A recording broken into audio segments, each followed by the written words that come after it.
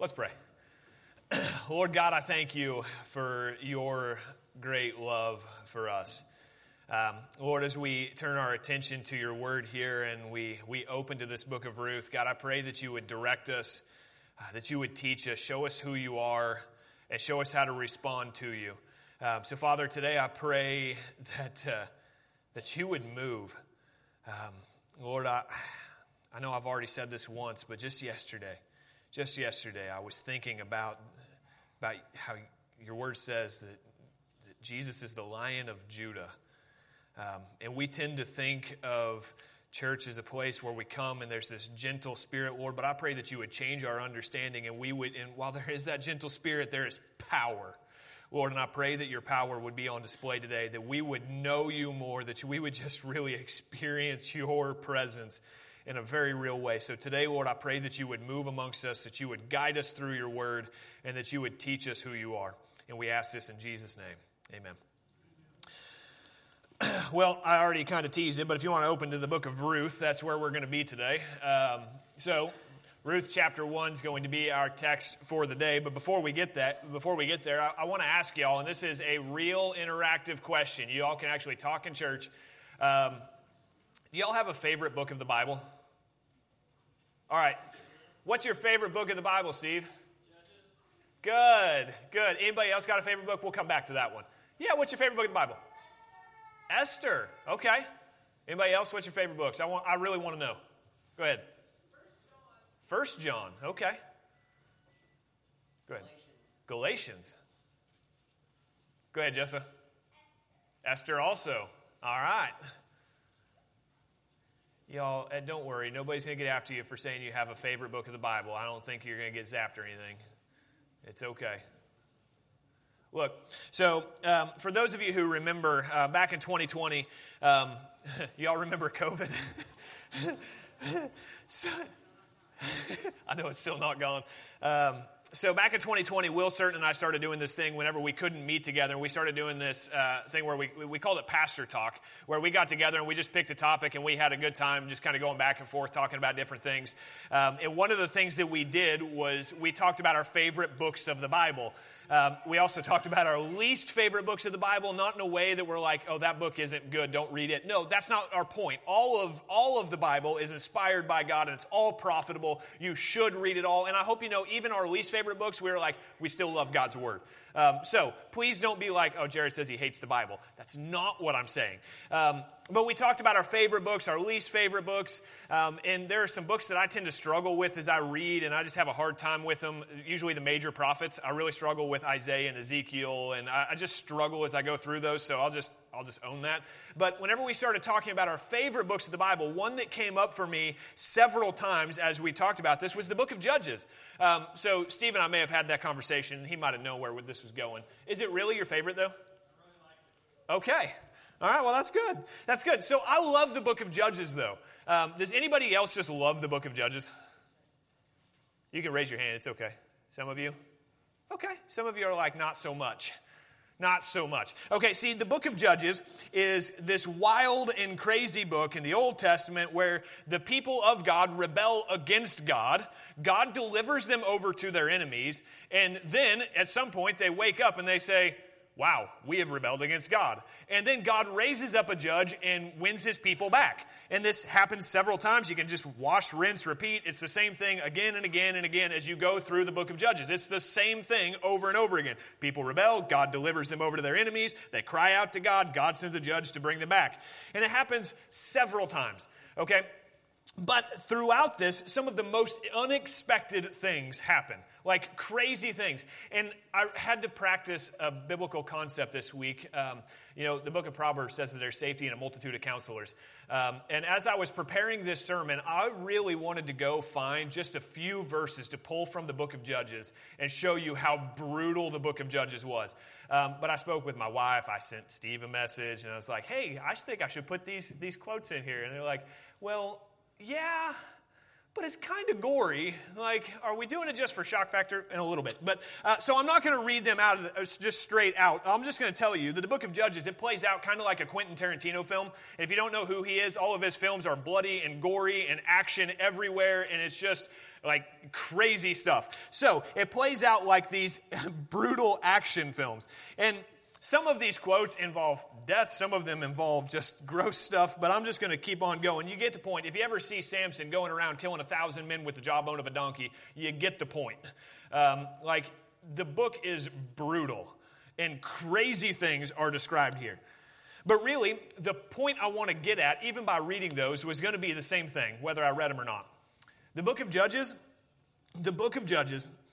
is this brutal time known for its lawlessness. That's what it was known for. The very last verse of the book of Judges, very last verse, Judges 21:25, it tells us pretty much everything we need to know about the book. It says, in those days there was no king in Israel. Everyone did whatever seemed right to him. Or you may remember that a different way. Everyone did what seemed right in his own eyes. Y'all ever heard that?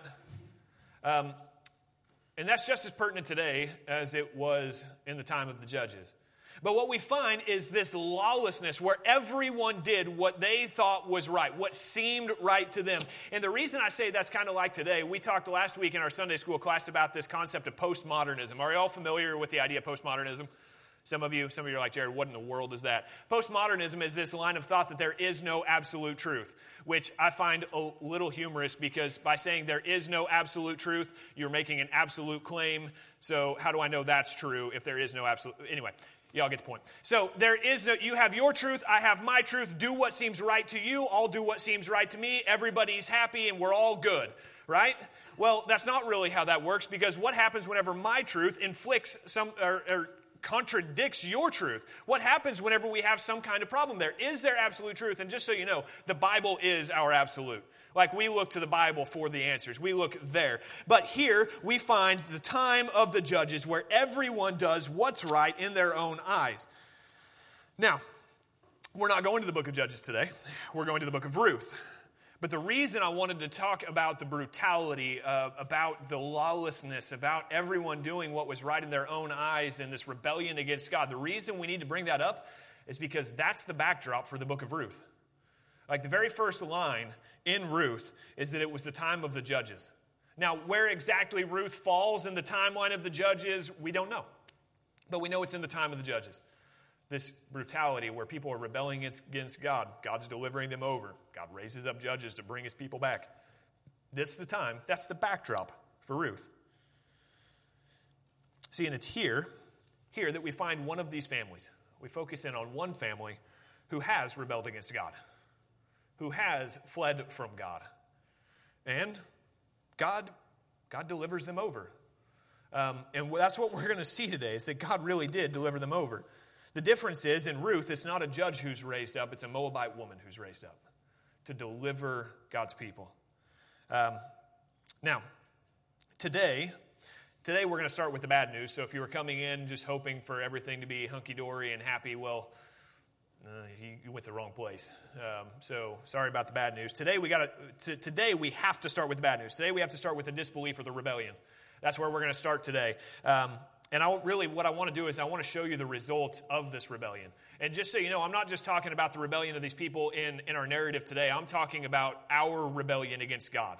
Because this plays out the same way when we rebel against God. So what I want to do today is I want to look at the disbelief. I want to look at the rebellion we find in today's text. And I want to show you the results of our rebellion against God. And in the coming weeks, we're going to look more and more at the solution. So just stay with me. If you're like, Jared, you are like a doom and gloom preacher, stay with me. And really, even today's text, I think hopefully we can bring it back and we're going to end on a positive note because I think God's word does that.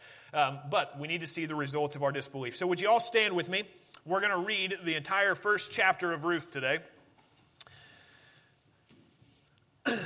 And then we'll look at these results of the disbelief. So Ruth chapter 1, beginning in verse 1, it says, "During the time of the Judges, there was a famine in the land. A man left Bethlehem in Judah with his wife and 2 sons to stay in the territory of Moab for a while. The man's name was Elimelech, and his wife's name was Naomi. The names of his 2 sons were Mahlon and Chilion. They were Ephrathites from Bethlehem in Judah. They entered the fields of Moab and settled there. Naomi's husband Elimelech died, and she was left with her 2 sons. Her sons took Moabite women as their wives, one named Orpah, and the second was named Ruth. After they lived in Moab about 10 years, both Mahlon and Chilion also died. And Naomi was left without her 2 children and without a husband. She and her daughters-in-law set out to return from the territory of Moab because she had heard in Moab that the Lord had paid attention to his people's need by providing them food. She left the place where she had been living, accompanied by her 2 daughters-in-law, and traveled along the road leading back to the land of Judah. Naomi said to them, "Each of you go back to your mother's home. May the Lord show kindness to you as you have shown to the dead and to me. May the Lord grant each of you May the Lord grant each of you rest in the house of a new husband." She kissed them, and they wept loudly. They said to her, "We insist on returning with you to your people." But Naomi replied, "Return home, my daughters. Why do you want to go with me? Am I able to have more sons who could become your husbands? Return home, my daughters. Go on, for I am too old to have another husband. Even if I thought there was still hope for me to have a husband tonight and to bear sons, would you be willing to wait for them to grow up? Would you restrain yourselves from remarrying? No, my daughters, my life is much too bitter for you to share, because the Lord's hand has turned against me." Again, they wept loudly, and Orpah kissed her mother-in-law, but Ruth clung to her. Naomi said, "Look, your sister-in-law has gone back to her people and to her gods. Follow your sister-in-law." But Ruth replied, "Don't plead with me to abandon you or to return and not follow you, for wherever you go, I will go, and wherever you live, I will live. Your people will be my people, and your God will be my God. Where you die, I will die, and there I will be buried. May the Lord punish me, and do so severely, if anything but death separates you and me." When Naomi saw that Ruth was determined to go with her, she stopped talking to her. The 2 of them traveled until they came to Bethlehem. When they entered Bethlehem, the whole town was excited about their arrival, and the local women exclaimed, "Can this be Naomi?" "Don't call me Naomi, call me Mara," she answered, "for the Almighty has made me very bitter. I went away full, but the Lord has brought me back empty. Why do you call me Naomi, since the Lord has opposed me and the Almighty has afflicted me?" So Naomi came back from the territory of Moab with her daughter-in-law Ruth the Moabitess. They arrived in Bethlehem at the beginning of the barley harvest. Thank God for his word. You may be seated. This first chapter of Ruth starts out with rebellion. And I think that what we see here are the results of our disbelief in God. Now, an important note, we need to remember that Elimelech and Naomi, they are a part of the people of God, right? They were living in Judah. They were a part of the covenant people at this time. They were living there amongst them, and they rebelled. Now, I think that's important because we can look at this and we can just see the results of disbelief in the life of those people who just don't believe, who are not a part of the kingdom. But these are a part of the covenant people of God. And they rebelled, and we see the results of their disbelief. So whenever you start thinking, well, does this really apply to me whenever I know Jesus and whenever he is my Savior? Yes, I still think we have those moments of disbelief where we rebel against God. Even if we have faith in Jesus, even if we've trusted him, we have a tendency to look around at our circumstances and rebel against God even then. And oftentimes, we see the results of that play out just like they do here in Ruth. So I want to look at the results of disbelief in the life of God's people. The first thing we find, disbelief leads to disaster. This disbelief or unfaithfulness, it leads to disaster, right? So here we are in the time of the judges, and the end of verse 1, we find that there is famine in the land, and it drives Elimelech and his family to go to Moab. And as I read this, I thought, should Elimelech have gone to Moab? Should he have gone to Moab? I'm going to say that the answer is no. No, he should not. Instead, he should have trusted in God. He knew the stories of what happened with Moses and the rest of the Israelites in the wilderness. God provided food for them even out in the wilderness. Could God provide for the Israelites in the promised land? Yeah, absolutely he could have. And what we're going to find is walking away from the people of God is the same as walking away from God. And we're going to see that connection here in just a little bit. So here they walk away from God's people in the promised land. And really, Elimelech should have trusted God. I mean, even his name in Hebrew, if we look at the meaning of his name, it means that God, or my God, is king. So this guy who is named, "My God is King," is not displaying trust in that God who is King. And he walks away with his wife Naomi, which in Hebrew means sweetness or pleasant. Again, going to be important here in just a moment. And they take their two sons, Mahlon and Chilion, and we're going to get to their names in just a moment, and they go to Moab. And we find that they were Ephrathites. They were Ephrathites. In Hebrew, now all these words are important, okay? Just understand, I'm going to go through a whole bunch of words. If you're taking notes, stay with me. Ephrathites, the word means fruitful.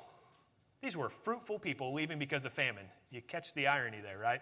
Okay, so these fruitful people are leaving the promised land because of a famine. And really, they're leaving this place called Bethlehem, which means house of bread. They're leaving the house, these fruitful people, leaving the house of bread to go to a foreign nation away from God's provision. That's what they're doing here. And they leave, and they find pretty much exactly what they're asking for because their children's name, these names of these two sons, Mahlon and Chilion. Mahlon sounds like the Hebrew word for sickness, and Chilion literally means death or destruction. So they go to Moab, and they find death and destruction. We shouldn't be surprised at this point. Okay? Now, why did they go? Well, really, it wasn't too far. We've got a map here. And if you look, here's where they were. Bethlehem is where they started, and they go around the Dead Sea over to Moab. It's really not all that far from home. It's a few miles. So they're not going all that far from home, but they are leaving the house of bread to go to this other place. If we just leave that up there for a minute, and we're going to jump away from it in just a minute, and we'll come back to it. I didn't prepare Steve for any of that. But anyway, so Elimelech here in verse 3, he's identified as Naomi's husband, which, by the way, should be an indication of who the story is going to follow. Whenever it says Elimelech, Naomi's husband, really what we're going to find is that Naomi is the main character here, at least in this first chapter. She's the one doing the majority of the action, because very rarely, especially in ancient literature, are you going to find a man identified or linked to his wife. Instead, typically what you're going to find is it would be something like Naomi, the wife of Elimelech. A woman would typically be identified by her husband rather than the other way around. So we should already be clued in that this is going to follow this woman, Naomi. We should be clued in. This is about what happens with Naomi. But Elimelech, in verse 3, he dies in Moab. And then in verse 4, her sons do something unthinkable. They do something unthinkable. And they marry Moabite women. Okay, now why is this so unthinkable? Well, in Deuteronomy chapter 7, verses 3 through 4, I believe we have this one. It says, "You must not intermarry with them. And you must not give your daughters to their sons or take their daughters for your sons, because they will turn your sons away from me to worship other gods. Then the Lord's anger will burn against you, and he will swiftly destroy you." Okay, do not intermarry with them. Do not give your daughters to their sons or take their daughters for your sons. Now, what did these sons just do? They took their daughters for themselves. So now they're intermarrying with people that they've been expressly commanded not to intermarry with. Okay, so they are rebelling against God, even with who they're marrying. Now, this isn't the main point, but I do think that this is worth pointing out, because we have some single people in the room who are unmarried. And if you are married, don't think this doesn't apply to you. You either might have kids, you will have kids, you have grandkids, there are people that you know, you have friends, whatever. If you are not married and you are thinking someday you would like to be married, what's criteria number one? Criteria number one must be, do they love Jesus as much or more than I do? And if not, find someone else. I'm looking at you all. I'm not going to try to hide it. Teens, there you go. If you're looking for someone to marry, if you're looking for a potential spouse, find someone who loves Jesus as much as you or more. And if they don't, find someone else. It's better to remain single than to intermarry with a non-believer, with somebody who does not know the covenant. It's better to remain single. Okay? So that's what I want to encourage you with there. End of sermon. I'm just kidding. But what we find here is that these marriages to these Moabite women, they are conceived in sin. It was sinful to marry these women because it was rebellion against God. Okay? So they do it anyway. And if you want an example of how poorly this winds up, go to 1 Kings chapter chapter 11, verses 7 through 11, what you're going to find is Solomon does this very thing. He intermarries with foreign wives, and what happens? He winds up building altars to pagan gods, okay? It works out poorly. What happens whenever you intermarry with non-believers, whenever you bind yourself to a non-believer? Sometimes it works out positively, but the vast majority of the time what happens is it slowly lures you away from God and faithfulness to Him. So, what we need is to be faithful to Him and find somebody who loves Jesus as much as you, if not more. So, there we go. Okay, so we find these wives that they married, though. And wife number 1 is named Orpah. Orpah, her name means handful of water. It's just a handful of water, okay? That's her name. Now, we should get an idea of what's going to happen with this story whenever we find Ruth's name. Ruth's name means saturated or drenched. Okay, so you got a handful of water over here. You got totally saturated or drenched on the other side. So y'all figuring out what's going to happen now? Y'all know the story? All right. So they intermarry with these wives, this handful of water, and then the other one's saturated, and they live there for 10 years. Can we go back to that map? So they're not very far from home, but they made this trip thinking, well, you know what, there's famine over here. Let's just move on over here to Moab for just a little while because there's food there. We'll just stay there for a little while until the famine's over, right? I mean, how long do you really expect a famine? Like, if we had a bad year here, okay, well, next year it'll turn around. They were there for a decade. 10 years. They lived away from God's covenant people. So what may have been intended to be a short stay turned into a decade. And then in verse 5, both Mahlon and Chilion, they also died, and the woman Naomi was left without her 2 sons and without her husband. Given the societal views of women, this is a big problem. Because at this time, women didn't have rights. Their rights were tied to their husband. Well, that's a problem because her husband is now gone. Well, then her rights would have been tied to her sons, which is why it was such a big deal to bear sons. Well, now her sons are gone. So here's this woman with no hope, and I hope that you feel the weight of this despair because she has nothing. She's lost everything at this point, has nothing left, living away from God's covenant people, away from the promised land in this foreign place with a dead husband and 2 dead sons. Warren Wiersbe, I think he captures it well. He says, all that remained were 3 lonely widows and 3 Jewish graves in a heathen land. That's all that was left for Naomi. But how often do we look around and we think, why in the world is this happening to me? Why does it seem like all I can see is death and destruction? Why is it that all I'm facing is the heaviness, the burden of life? Why can't I just catch a break? But when we look, whenever we truly look, I think oftentimes what we're going to see is that we are facing the consequences of our own sinfulness. Now, is that always the case? No. The truth is we live in a fallen and a broken world, so yes, we are dealing with the consequences of sin. It's not always our own, but I think if we're being honest, a lot of times it is. We deal with the consequences of our own disbelief, our own unfaithfulness. Whenever we choose to follow our fear rather than faith, which is what they did, right? That's what they did. They were afraid because there was a famine here, so they ran. They followed their fear rather than faith in an almighty God who could provide for them. And what it led to was death and destruction. Now, practically, how does that play out in our lives? Well, I think that there are 2 areas that this plays out the most. And I just want to touch on both of these briefly. The way that I think we most often see this play out is our marriage and our families. I think that's where we most often see this play out. In our marriages, whenever we don't remain faithful to what God said about our marriages and how we are to be bound to our spouses above all else. Like, we are to be bound to our spouses. But oftentimes, I'm afraid we place our jobs, we place our hobbies, whatever else ahead of loving our spouse the way that God has told us to. And I think that we see the result of it. I think we see death and destruction within our marriages. And it's painful. And then I think we see the result of disbelief or unfaithfulness in our families. Whenever we place making money ahead of discipling our kids, Look, I'm reminded of this again and again, that my task as a father is not to make my children happy. And I know I say this all the time, but I don't think we get it still. Like, our job is not to make our children happy or even that our children are successful, like, in career paths or whatever. That's not our primary job as parents. Our job as parents, according to what God's word says, is to sharpen our children, launch them out, and do damage to the enemy.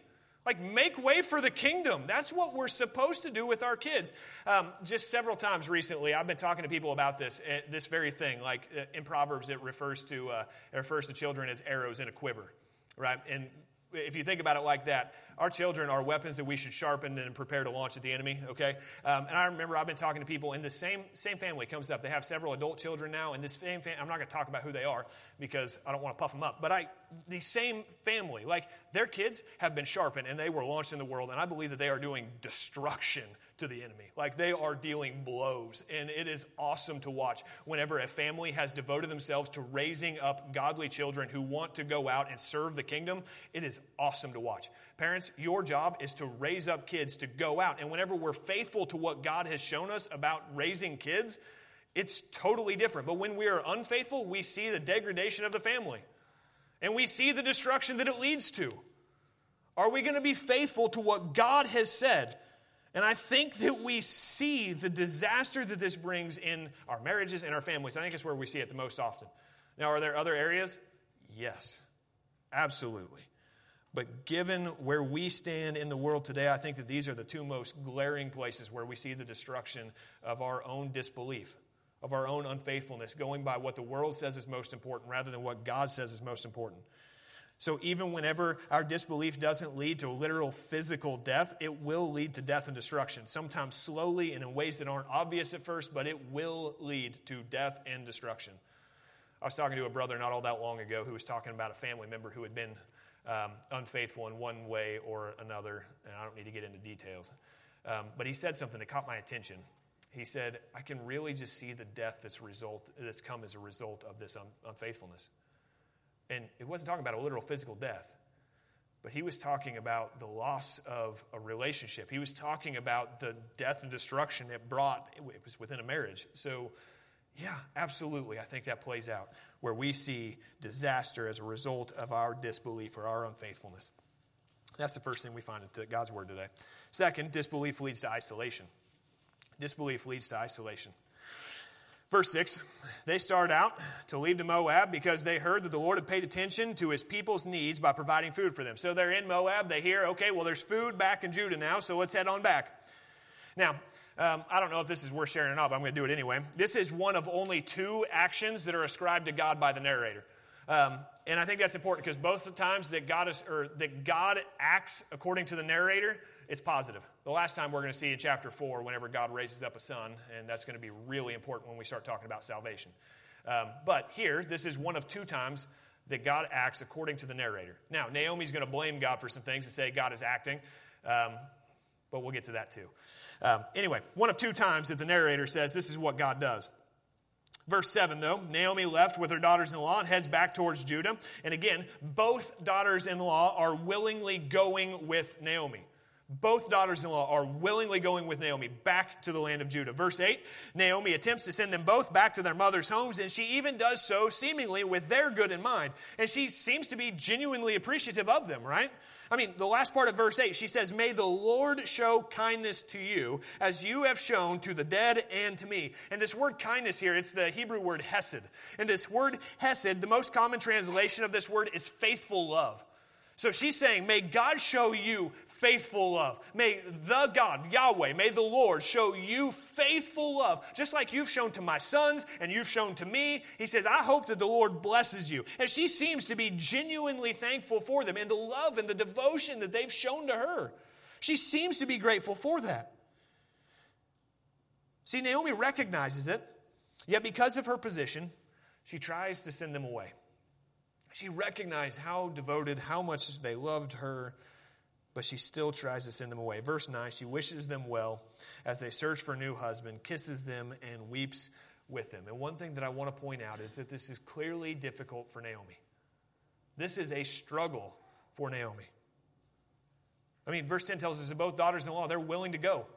Not only are they willing to go, they insist on going with her. Like, they're saying, we want to go with you.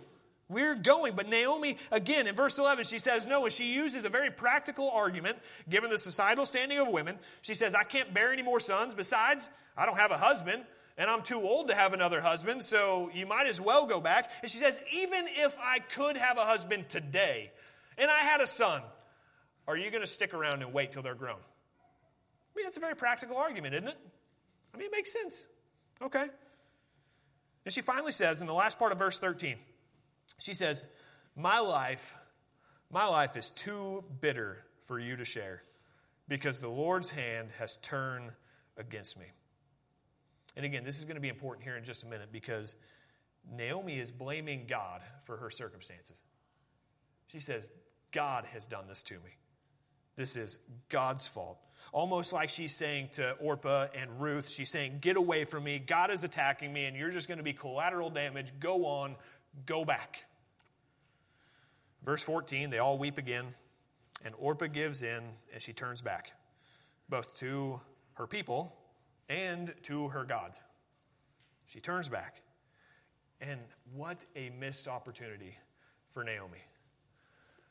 Naomi had an opportunity to bring somebody into the covenant people with her, and she sent her away.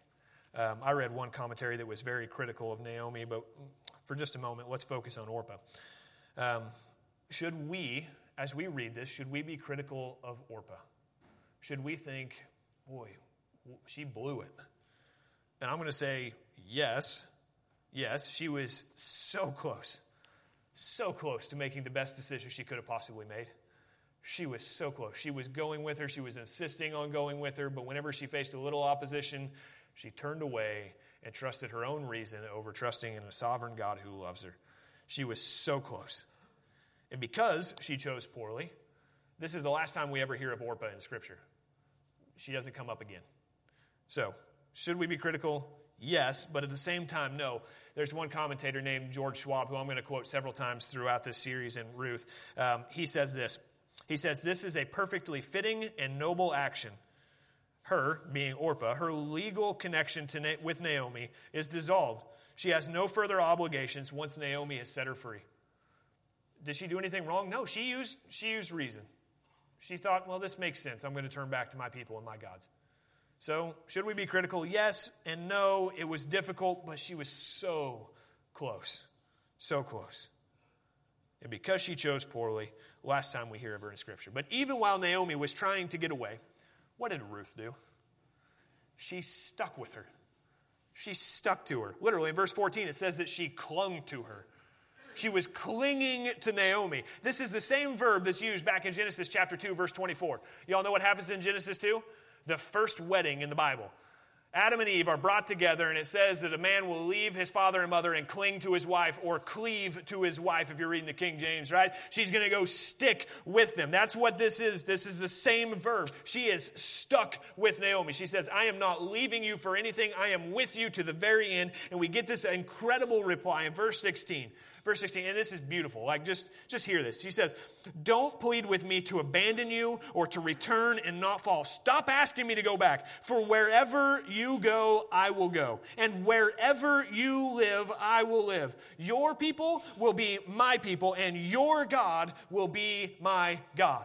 Naomi, or Ruth, in a very real way, just said, look, Naomi, I am with you. And not just with you, I am with your people, the covenant people of Israel, and I am with your God.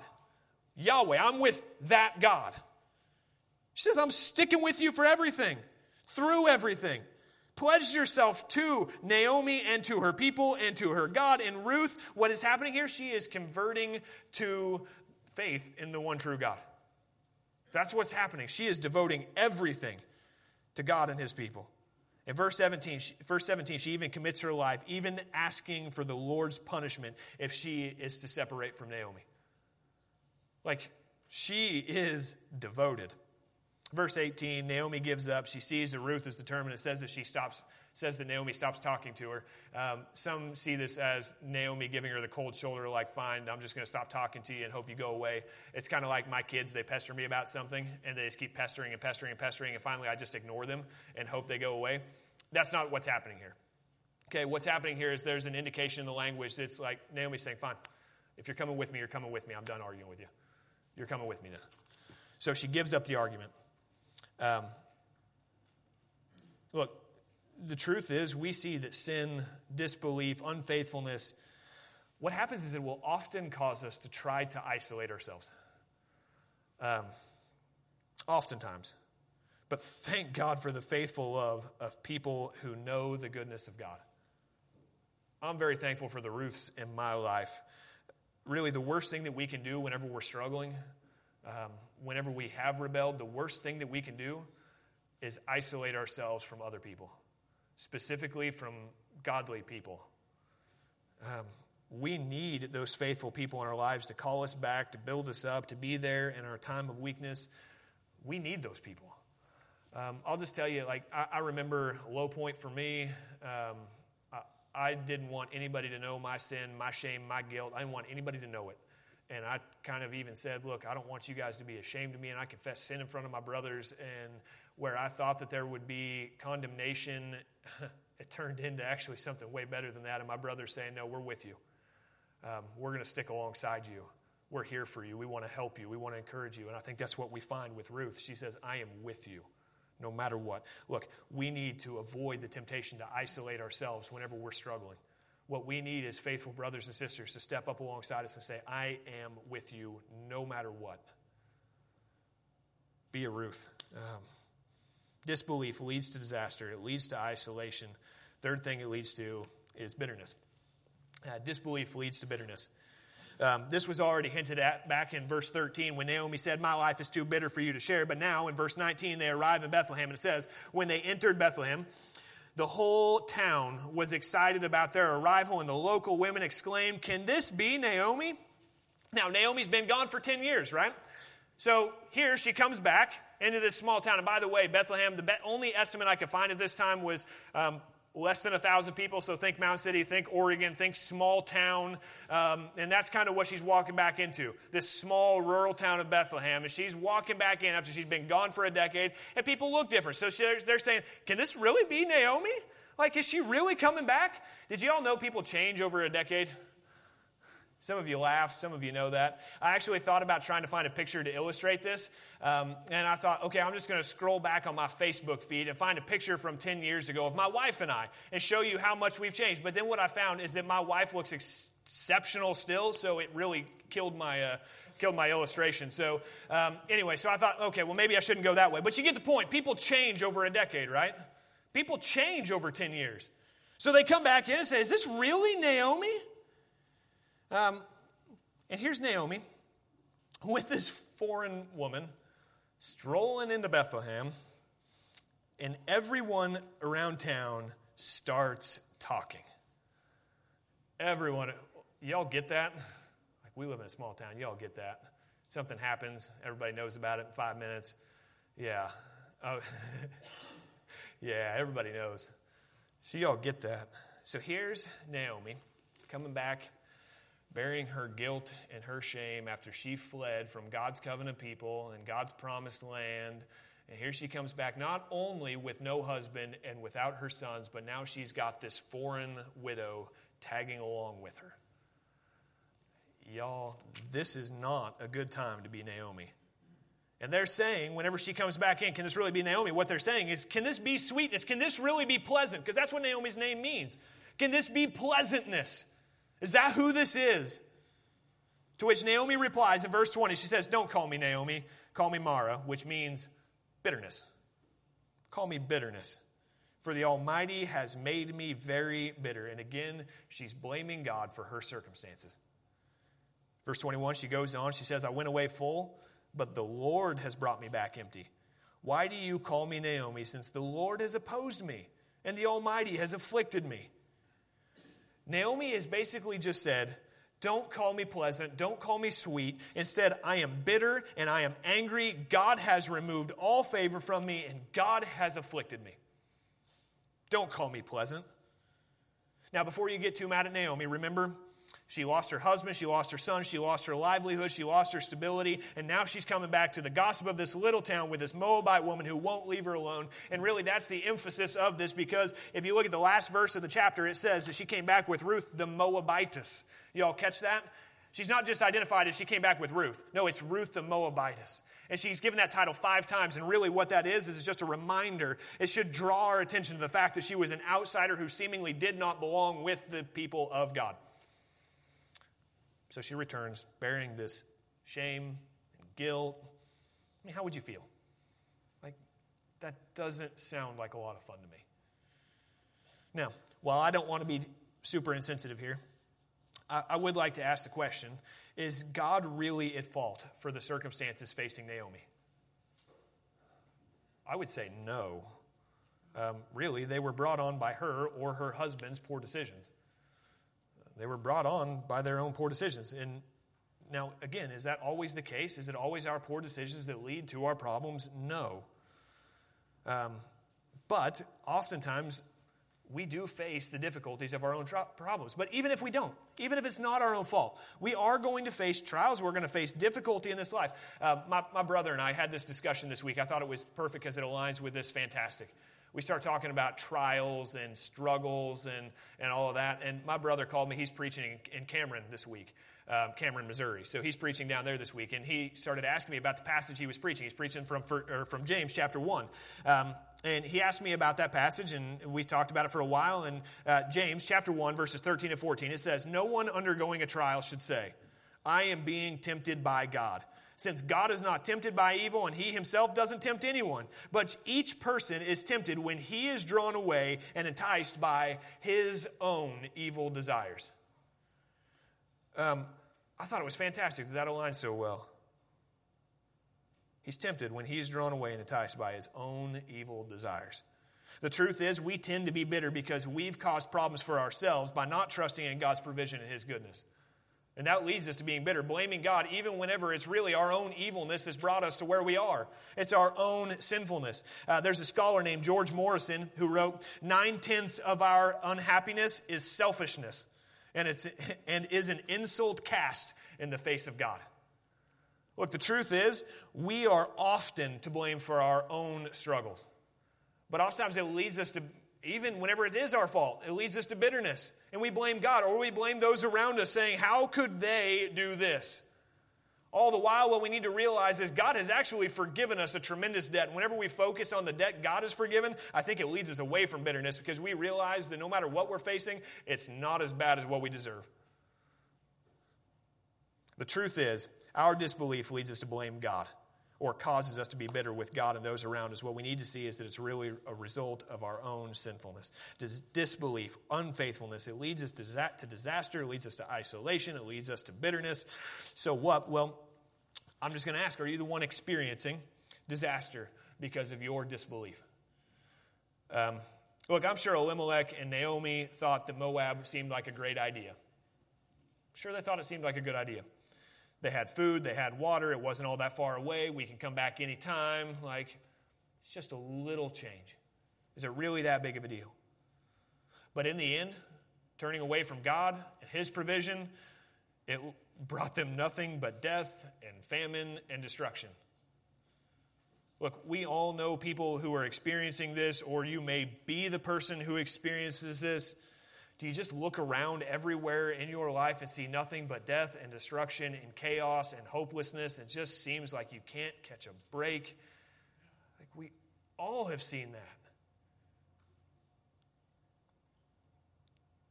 Or are you the one who pushes brothers and sisters away because you don't want anyone to know your shame?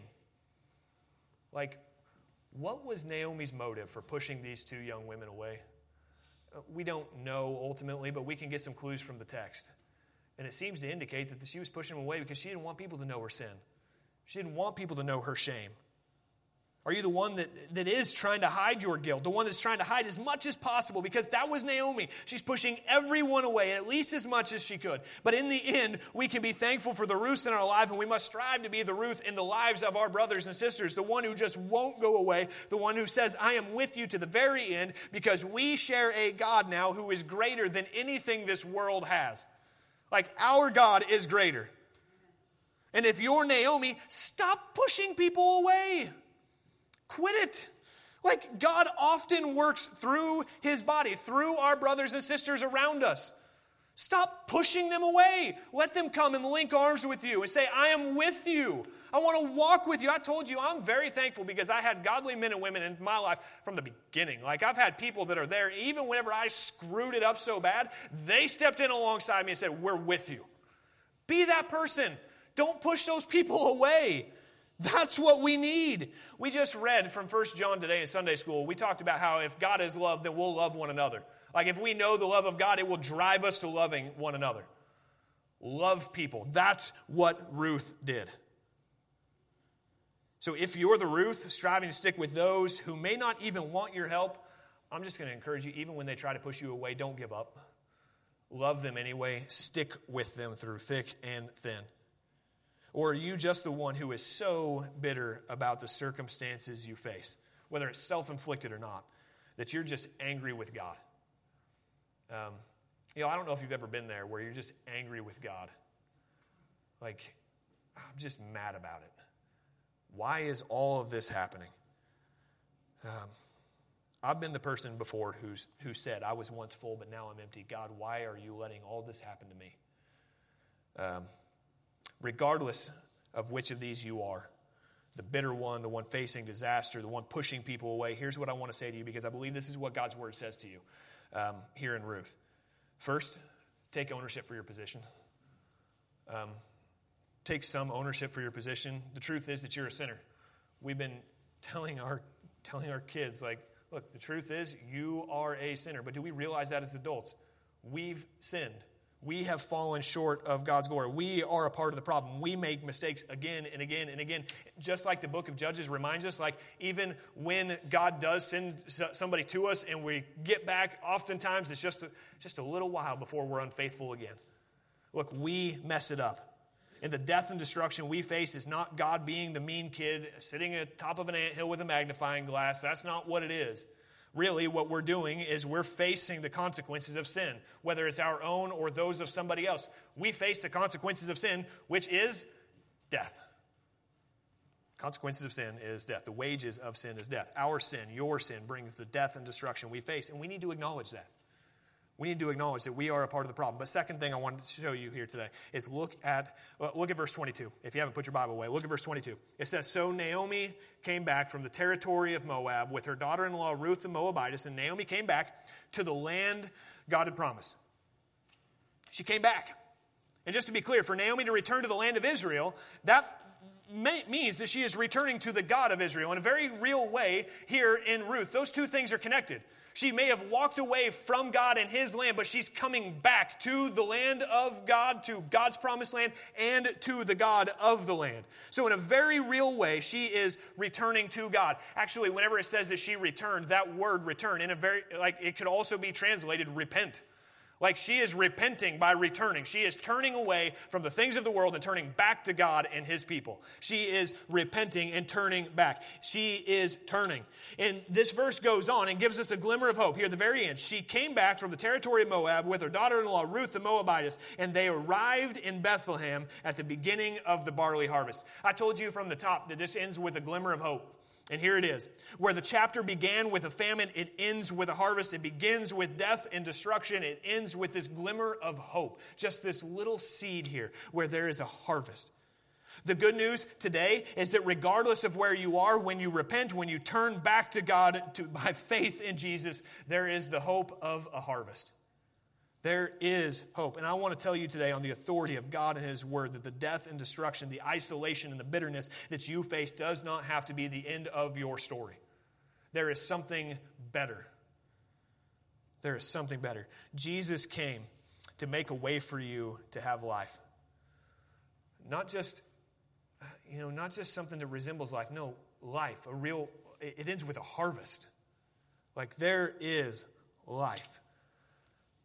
But it comes when we stop looking at fear, whenever we stop running from God and his people, whenever we stop focusing on the death and destruction and turn back to him. That's where we find the harvest. It's with him. So what I want to urge you to do today is to turn to Jesus. Let's pray. Heavenly Father, I'm thankful for the example of Ruth. Lord, and while I know in our time together studying this passage, I know I've been pretty critical of Naomi. Father, but I pray that you would help us to realize that when she had lost all hope, when she had nothing else to turn to, she did the only thing that she could do, which was turn back to you. And Lord, what an awesome example. So Father, for those who are at their wits' end, who don't know where else to go, Father, I pray that you would show yourself to them and say, come to me, all who are weary and heavy burdened, and I will give you rest. Lord, I pray that you would call them to yourself. Father, and I know that it's not just people who are non-believers. I know that there are people who have known you for decades, who look around and see nothing but death and destruction, chaos and hopelessness around their lives. Lord, whether it's because of their sin or the sin in the world, Lord, it doesn't really matter. You're the answer. So, Father, I pray that they would cling to you. Lord, so open their eyes and show yourself to them, Lord. And I also want to pray for us as a church family that we wouldn't be content to be Orpah and turn away and walk back, Lord, but instead we would cling to those around us, that we would cling to our brothers and sisters. Lord, you tell us in 1 John that if we know your love, then we love our brothers and sisters. We love those near us. So, Father, help us to know your love so that we can love those around us, Lord, and cling to them through thick and through thin. God, I just pray that you would help us to be a Ruth and cling to those near us. Lord, I'm thankful, though, that where this story begins with a famine, really the end of the book ends with the best hope that we could possibly ask for, where we see the line of the King. We see the line of Jesus starting to be formed here, Lord. And as we turn to the New Testament, Lord, we're reminded that Jesus came as a result of Ruth's faithfulness. So, Father, I'm thankful that where this book starts with death and destruction, it ends with life. Father, I pray that you would remind us of that and that you would show us how to have life and abundant life, not just at the end of the age that we talked about last week, but really, Lord, I pray that we would see that we could have life now by faith in Jesus. Lord, help us to live faithfully, to walk faithfully, to follow you wherever you lead. Lord, and I'm thankful that you provide that hope, the hope of a harvest, and we praise you for it in Jesus' name. Amen.